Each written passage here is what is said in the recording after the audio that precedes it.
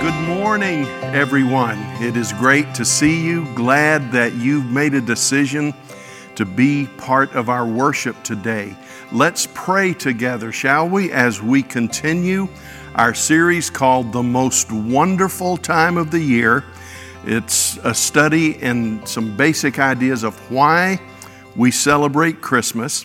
And today we talk about something heavenly touched mankind. Last week we talked about someone wonderful is coming, and today we're going to take it a step further and see that something from heaven intruded itself, I mean that in a good sense, intruded itself into this dimension and touched mankind, and we would never ever be the same.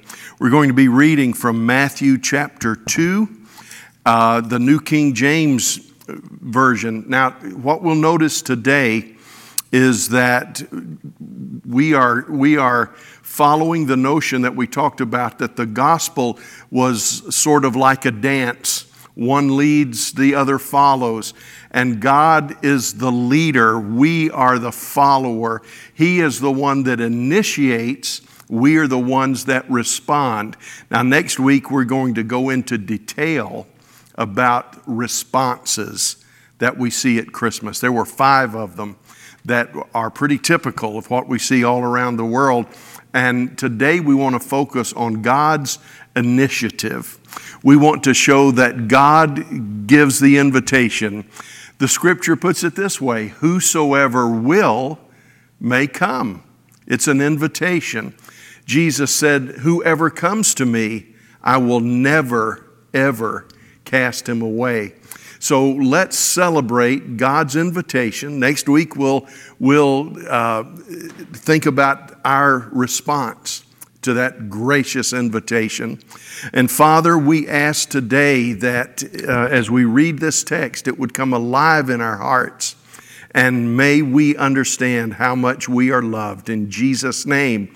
Matthew chapter 2, in verse 1 says, Now after Jesus was born in Bethlehem of Judea, in the days of Herod the king, behold, wise men from the east came to Jerusalem, saying, Where is he who has been born King of the Jews? For we have seen his star in the east and have come to worship him. When Herod the king heard this, he was troubled, and all Jerusalem with him. And when they had gathered all the chief priests and scribes of the people together, he inquired of them where Christ was to be born. And they said to him, In Bethlehem of Judea, for thus it is written by the prophet, But you, Bethlehem, in the land of Judah, are not the least among the rulers of Judah, for out of you shall come a ruler who will shepherd my people Israel. Then Herod, when he had secretly called the wise men, determined from them what time the star appeared. And he sent to Bethlehem and said, Go and search carefully for the young child, and when you have found him, bring back word to me that I may come and worship him also. When they heard the king, they departed, and behold, the star which they had seen in the east went before them, till it came and stood over where the young child was. When they saw the star, they rejoiced with exceedingly great joy. And when they had come into the house, they saw the young child with Mary his mother, and fell down and worshiped him. And when they had opened their treasures, they presented gifts to him, gold, frankincense, and myrrh. And being divinely warned in a dream that they should not return to Herod, they departed for their own country another way. Now here's the central truth that we want to think about today. Christmas is a movement in which God sends out a call, and mankind has an opportunity to respond to it. All of the things that God seems to do for us begin with an invitation and then he waits for our response. Now, I know there are some things he does without us, without our approval, sometimes without our knowledge. I know there are exceptions to this, but generally, God is eager for our response. Now, sometimes our response is not good. We think about the response of Zechariah when he was told that he and Elizabeth were going to have a child after so many years of barrenness. He asked the question, he said, how can this be? You know, we've tried this, we've gone to all of the how-to fertility clinics, and we've never had a child. And the more he talked, the more doubt he espoused and embraced. And the angel finally said, look, I'm going to do you a favor. I am going to make it so that you cannot speak until the baby's born, because you just keep digging a hole going deeper and deeper and deeper. God had determined what he was going to do, and sometimes he has to do it in spite of our response. But I want to tell you this, the greatest responses that we give open the door for the greatest move of God. It's not by works. It's not because we're worthy, but God wants to partner with us. I think of the way that the angel Gabriel spoke to Mary. It was an amazing conversation. Mary was a young teenage girl that had no background to prepare her for what was about to happen. And the angel greeted her and then waited for her response. He told her what he was going to do, or what specifically God was going to do, and then he waited for her response. She didn't say, this can't happen. She said, how can this happen? How is this going to happen? And the angel assured her that the miraculous birth that would occur from her body would not be the work of man, but it would be the work of Almighty God. He said, that which is conceived in you is by the work of the Holy Spirit, not by the will of man. And he waited for her response again. She took it all in, and that young girl said, be it unto me according to the will of God. Oh, and that response opened such a door of blessing. So whenever God moves, let's respond. And speaking of that, I want to do a little commercial for next Sunday. Next Sunday, the message, we're going to talk about responses, but I'm going to take a few minutes in the service next Sunday to talk to you about investment and expanding in regard to the land that the Lord has given us and our plans for the future. You are going to be excited to hear what God is doing. It's a special project we've got laid out for 2022. And next Sunday, I'm going to tell you how you can be a part of it. Some of you may want to go ahead and invest this year in what we're going to do. Others will see, well, it's a 2022 project. I'll wait till then. But we are so excited to get this news out on the table before you so that we can see all that God is going to do. And what we're praying is, God, you are moving, you are opening doors. Help us to be able to walk through those doors and help us to respond. That's what Mary did. And so that's kind of the theme for today and next Sunday. God initiates, God invites, we respond, we follow His motion and His movement. So Christmas is a movement in which God sends out a call and mankind has opportunity to respond to it. Now, I want to focus on the wise men. The wise men are part of a much bigger story.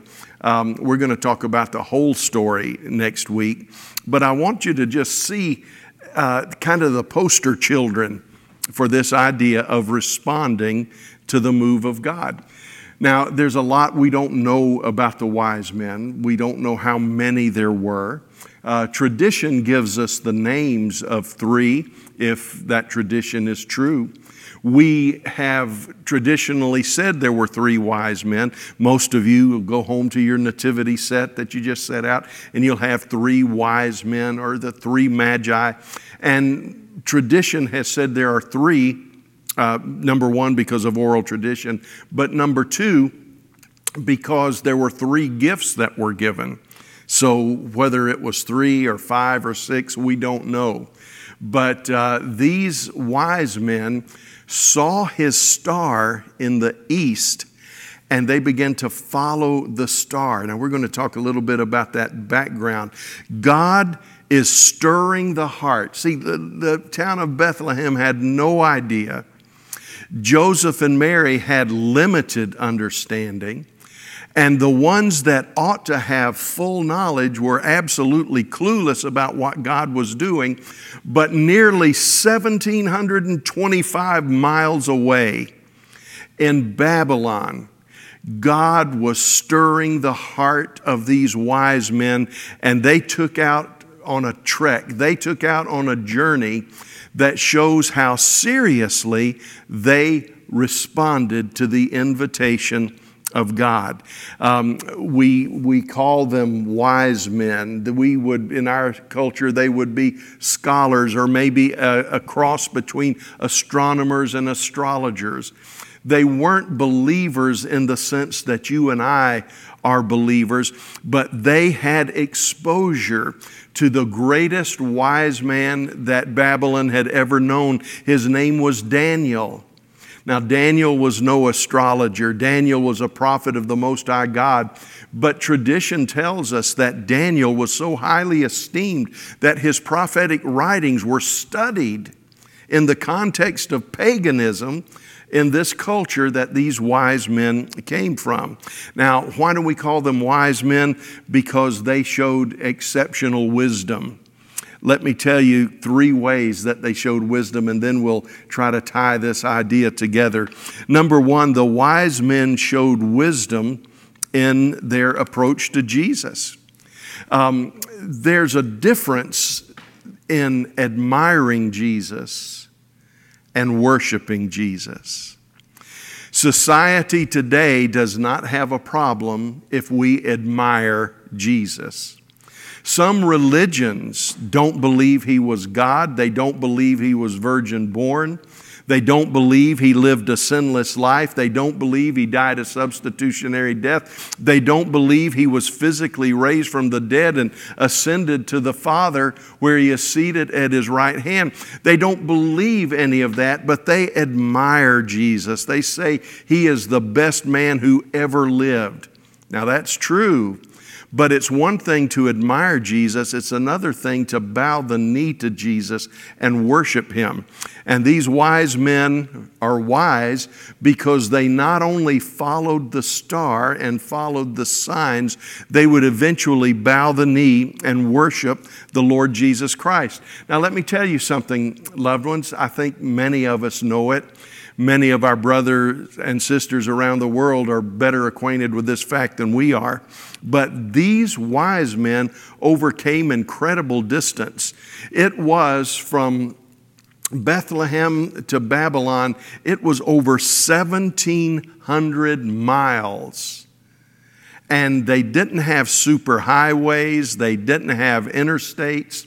They didn't have even paved roads except in just some very limited places where the Roman government had influenced its planning and its modernization. They were traveling a great distance. 1,700 miles is a long way to go today in a Cadillac, but it was a very long way to go camelback instead of Cadillac. It was a very long way to go being part of a caravan instead of being part of AAA that moved you across country so expeditiously and so comfortably. There were no gas stations set up, no McDonald's along the way, few scenic overlooks. They overcame great distance, and they are an inspiration to those of us that are overcoming daily the challenges of getting to church. So they overcame great distance. They overcame great discomfort. Travel, as I said, was not a comfortable experience in the days of these wise men. We all like to go camping, and we like to go to, various campgrounds, and it's fun for a night. It's tolerable for 2 nights, but by 3 nights, you're convinced you have bed bugs and some parasitic beast has invaded your body. You're ready to get home, ready to get back in the air conditioning. But this was a very long journey that involved not only a great distance, but it involved great discomfort. And it not only was covered in discomfort, but it was also covered in danger. One of the most dangerous things you could do in the days of the birth of Christ was to travel, because robbers and men of violence knew the trade routes. And that's why people generally traveled in caravans. It was not safe to travel alone. Just ask the man on the road from Jericho to Jerusalem, the story of the Good Samaritan. There were thieves. There were so many things that could go wrong. So many things that could go wrong. But they said, this news that we have heard, this sign in the heavens that we have seen, this invitation from God is worth the distance. It's worth the discomfort. It's worth the danger. And that's one reason we call them wise men. They knew that some things are worth what it costs, and pursuing Jesus is one of them. The second reason we call them wise is that they exhibited an openness to God's grace. Now, what made these men go this great distance through this great danger and discomfort? Did they just say, we want an adventure? It wasn't like traveling Route 66. Well, number one, they listened to the message of the Scriptures. As I said, we know from Scripture that the culture of the Magi were very familiar with the teachings of Daniel. You remember Daniel was a hero in that culture. Through 3 or 4 administrations, he shined as brightly as any star in the heavens. And he was highly regarded. And Daniel talked prophetically about a king that was going to come and was going to change the world. He talked about the rise and fall of kingdoms and of the kingdom that would have no end. So these wise men understood the message of the Scriptures. Now, they didn't understand it as fully as we do. They didn't have a lot. But what they had, they understood that it was a message of invitation from God. So they listened to the message of the Scriptures. They respected the message of the star. Now, we don't get our theology from stars. Now, we do know the Scripture says that the heavens declare the glory of God. If we will honestly look at nature, it doesn't turn us away from God. It turns us to God. I mean, if we really want to look at creation with an honest, open heart, it's going to turn us to God, not from God. And there were at least 4 sources. We'll mention them next week. But there were at least 4 sources in the ancient world that had put forth the idea that in this season, there was going to be a king born that would change the world. This didn't just happen in a vacuum. They didn't just see a star and say, that must mean a king's being born. No, they were looking for it. The whole ancient world, even the world that was pagan, said there's going to be a king born. It was a prophetic thing in the air. And when this star appeared, and again, we'll talk about it next week, this wasn't just another star that they found with the Hubble telescope. This was a star that was big enough to draw attention. It was a star that changed direction. It was a star that would move and settle over the house where Jesus was. That's why it's called his star. It wasn't a natural occurrence, and that made them even more hungry to follow the star, because if Daniel was right, a king was coming, and this star suddenly appears, that would have spoke volumes to astronomers and astrologers alike. And so they listened to the message of Scriptures, and they respected the message of the star. We don't get our guidance from stars today, but God is just as able today to put a new star in the heavens as He is to do anything else. And they understood that the message of Daniel and the movement of this star were two things that God was using, and it was as though God was saying, "Come." You see, sometimes God works in those mysterious ways we read about from the songwriter.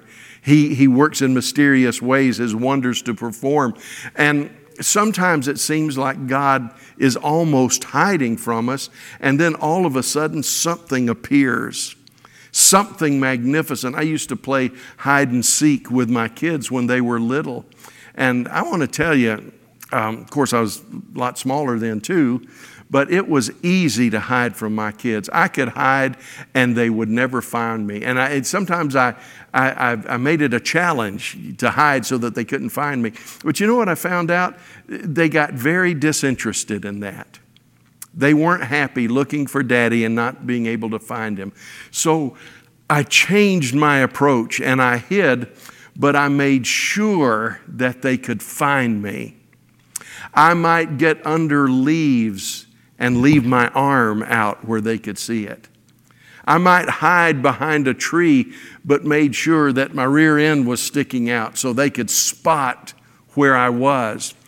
God loves when we search for Him, and He loves it more when we find Him. That's why He said, ask, seek, knock. All of those are a present participle. All of those are saying, keep on asking, keep on seeking, keep on knocking. And He said, and you will receive what you're looking for. And so these guys were following the star. And even when they got there, they learned that their faith was growing, and they learned to listen to the voice of the Spirit. You see, coincidence is one thing. Convergence is another thing. But when you have the witness of the Spirit begin to speak to your life, that makes you a very wise person, because God's grace not only drops breadcrumbs along the way, sometimes God's grace appears in full glory, and you come to a place where you understand not intuitively that something's going on, but you understand demonstratively that God is speaking to my heart, and God is drawing me to a place where I receive His great grace and mercy. Now, they were also wise, not only in the way they approached Jesus. They were wise not only in their openness to God's grace, but they were wise in their gifts that they brought to Jesus. God was able to use them prophetically. One of them brought gold to Jesus, which spoke insightfully of Jesus' worth and worthiness.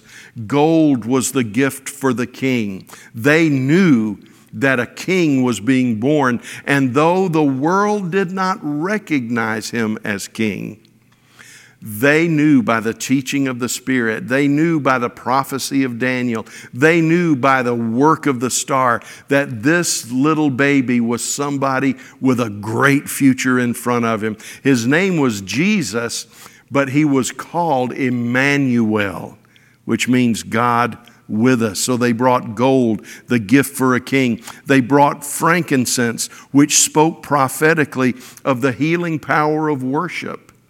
Frankincense is associated with two things, basically, worship and healing. And these men, without understanding all the ramifications of the gospel, they said, this is a king that God told Daniel would be born. And this is a king that is to be worshiped. And as we worship Him, He will bring healing to the nations. I don't know if they had ever heard the words of Isaiah. Maybe Daniel shared it with them. But the words of Isaiah read like this: He was wounded for our transgressions. He was bruised for our iniquity. The chastisement for our peace was upon him, and by his stripes we are healed. We are made whole. They understood that he was worthy to be praised and that he was going to do something that would bring utter and complete healing to the people of God. Now, what do we learn from this? What do we take home from this? Well, there's some Christian life lessons I want to share with you. They're very simple, but they are life-changing, because there are people here today, I suspect, if we're like most churches in the world or most gatherings in the world, in a group this big, there's someone here that doesn't feel like God is working for them. I talked to somebody this week, not a part of our church, but they said, I know what God promised. I know what the Bible says. I know what you've told me, but I just don't feel like God is with me. I don't feel like God is working for me. Now, I'm proud to say that before the week was over, they said, I was so wrong. I was so wrong. I thought God was hiding. I thought God was angry with me. But since we've talked, God has moved in such a way that I know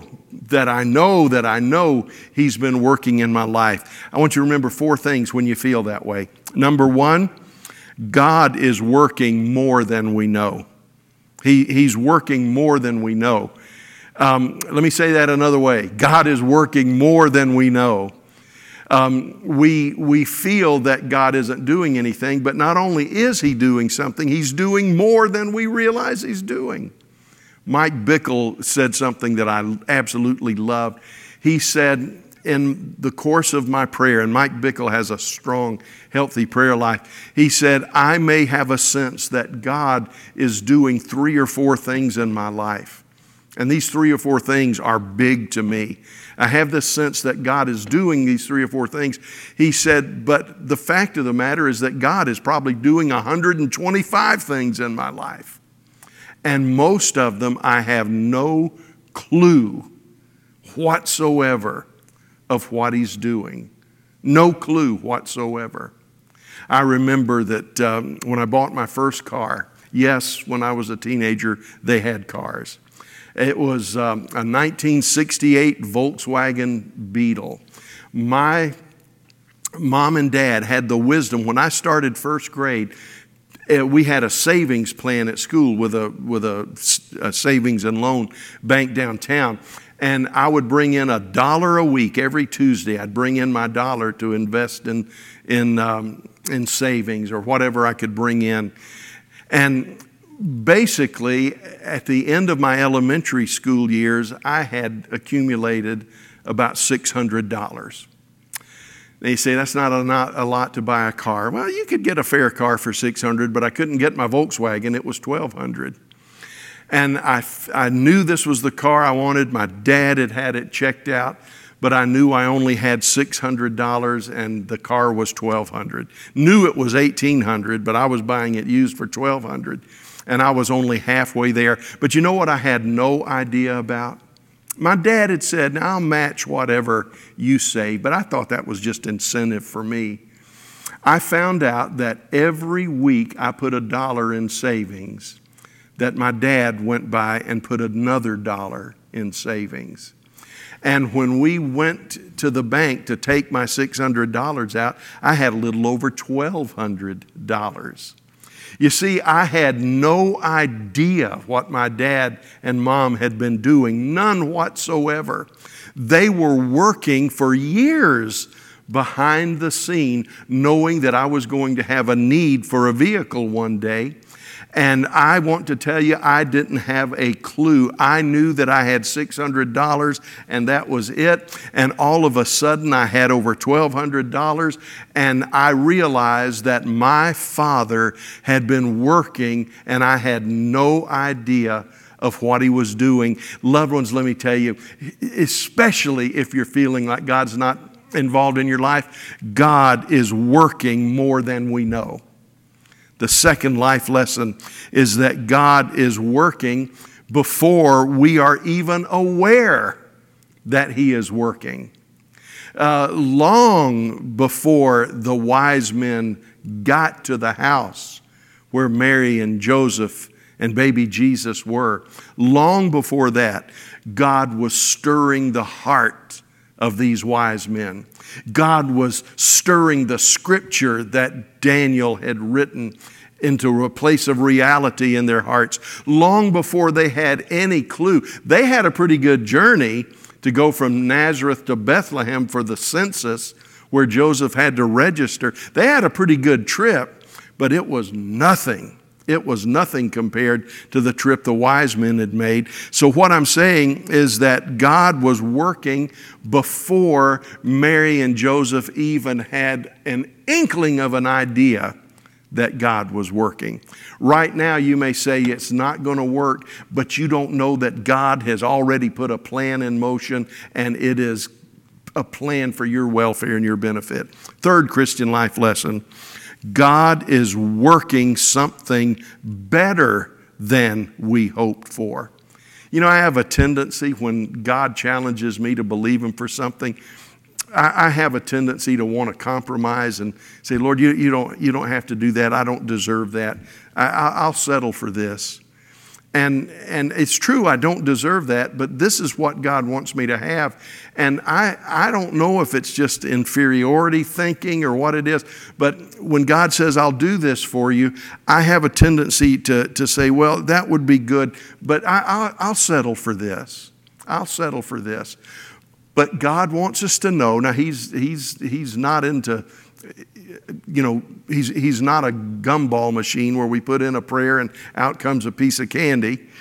But He does want us to know that He is able to do exceedingly, abundantly, above all that we could ask or even think. Now that amazes me because I can think of a lot of stuff. But He said, I'm able to do exceedingly abundantly above all that you could ask or think. Why? Because my mighty power is working in you.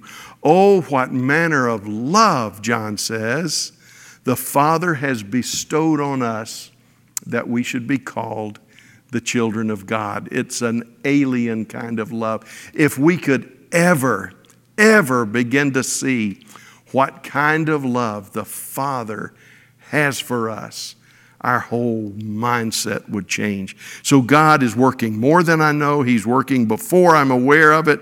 He's working something better than I had hoped for. And finally, God is working something deeper than I understand. Deeper than I understand. I want to close this message with a story from St. Peter's Church in was it Hamilton, Massachusetts? I'm not sure now. But it's a true story about a Christmas tablecloth. I read it and researched it, and it's true. And it is a story that shows how much God is working behind the scenes when we don't even have a clue. Give me about 5 minutes while I read this story. The brand new pastor and his wife, newly assigned to their first ministry to reopen a church in suburban Brooklyn, arrived in early October, excited about their opportunities until they saw their church. It was very run down and needed much repair. They set a goal to have everything done in time to have their first service on Christmas Eve. Oh, what a great time to reopen a church. They worked hard, repairing pews, plastering walls, painting, and so forth. And on December 18th, we're ahead of schedule and just about finished. On December 19th, a terrible storm, a driving tempest, hit the area and lasted for 2 days. On December 21st, the pastor went over to the church. His heart sank when he saw that the roof had leaked and had caused a large area of plaster, about 20 feet by 8 feet, to fall off the front wall of the sanctuary just behind the pulpit, beginning about head high. The pastor cleaned up the mess on the floor, and not knowing what else to do but postpone the Christmas Eve service, he headed home. On the way home, he noticed that a local business was having a flea market type sale for charity, so he stopped in. One of the items was a beautiful handmade ivory-colored crocheted tablecloth with exquisite work, fine colors, and a cross embroidered right in the center. It was just the right size, he discovered, to cover the hole in the front wall. He bought it and headed back to the church. By this time, it had started to snow, and an older woman running from the opposite direction was trying to catch the bus. She missed it, and the pastor invited her to wait in the warm church for the next bus, which would come 45 minutes later. She sat in a pew and paid no attention to the pastor. While he got a ladder, hangers, and so forth to put up the tablecloth as a wall tapestry, the pastor could hardly believe how beautiful it looked and how well it covered up the entire problem area. Then he noticed the woman walking down the center aisle. Her face was like a sheet. "Pastor," she asked, "where did you get that tablecloth?" The pastor explained, and the woman asked him to check the lower right corner to see if the initials EBG were crocheted into it there. They were. EBG. These were the initials of the woman, and she had made this tablecloth 35 years before in Austria. The woman could hardly believe what was happening as the pastor told her how he had just gotten the tablecloth. The woman exclaimed that before the war, World War II, she and her husband were well-to-do people in Austria. When the Nazis came, she was forced to leave. Her husband was going to follow her the next week, but he was captured, sent to prison, and she never saw her husband or her home again 35 years earlier. The pastor wanted to give her the tablecloth, but she made the pastor keep it for the church. The pastor insisted on driving her home. That was the least he could do. She lived on the other side of Staten Island and was only in Brooklyn for the day for a house cleaning job. What a wonderful service the pastor and his wife and their little congregation had on Christmas Eve. The church was almost full. The music and the spirit were great. At the end of the service, the pastor and his wife greeted everyone at the door, and many said that they would return. One older man, whom the pastor recognized from the neighborhood, continued to sit in one of the pews and stare. The pastor wondered why he wasn't leaving. The man asked him where he got the tablecloth on the front wall. It was identical, he said, to the one that his wife had made years ago when they lived in Austria before the war. And how could there be two tablecloths so much alike? He told the pastor how the Nazis came, how he was arrested after sending his wife away and sending her away for her safety. He was supposed to follow her, but he was arrested and put in prison.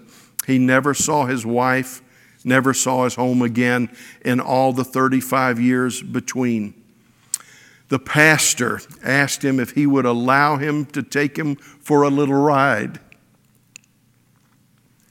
They drove to Staten Island and to the same house where the pastor had taken the woman 3 days earlier. He helped the man climb the 3 flights of stairs to the woman's apartment. He knocked on the door and said, "I then saw the greatest Christmas reunion that you could ever imagine." You understand what happened. Against all odds, an absolutely impossible thing occurred. As God kept his hand on a tablecloth No telling where all it went.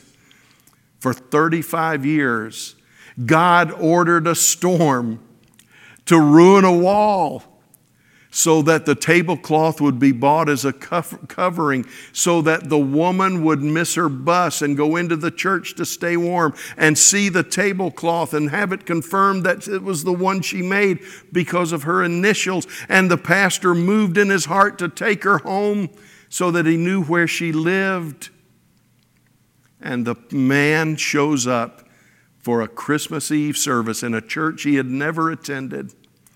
And before the night is over, a man and woman that loved each other and thought that the other was dead, separated for 35 years, had the greatest Christmas Eve imaginable.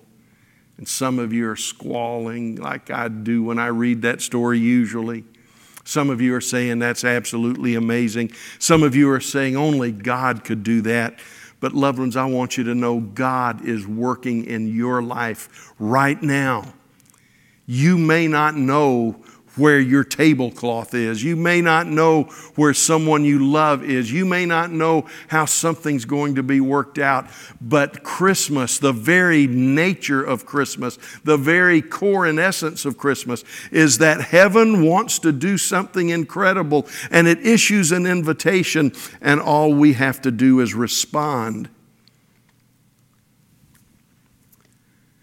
We're not designed to walk away from Christmas on December 26th.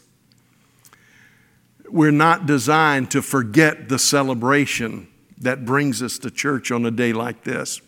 We're designed, even old Scrooge understood this, we're designed to live out a Christmas every day of the year. And loved ones, we may not have a Christmas tree up all year. We may not have the festive lights. They may not play Christmas music in the restaurant after Christmas Day. But I want to tell you, you and I are serving a God that will move heaven and earth to bring you to the encounter where you meet the Savior. Some of you may not know Jesus as your Savior, and you may think I'm here by coincidence, or it's a nice story, I've never heard it before, but it's just happened to be. Loved ones, if you only knew how God has been working to bring you to a place, physically, spiritually, emotionally, where you pray the greatest prayer that's ever prayed: God, be merciful to me, a sinner. Be merciful to me, a sinner. Forgive me of my sins and give me the gift of eternal life. He will do that. He will do that. One of the pastors is coming now to give further direction. Thank you for letting me share with you today by video because of my having to be away. But God is moving. God is working. He has not forgotten you. I love you so much. Open your heart and respond to the King.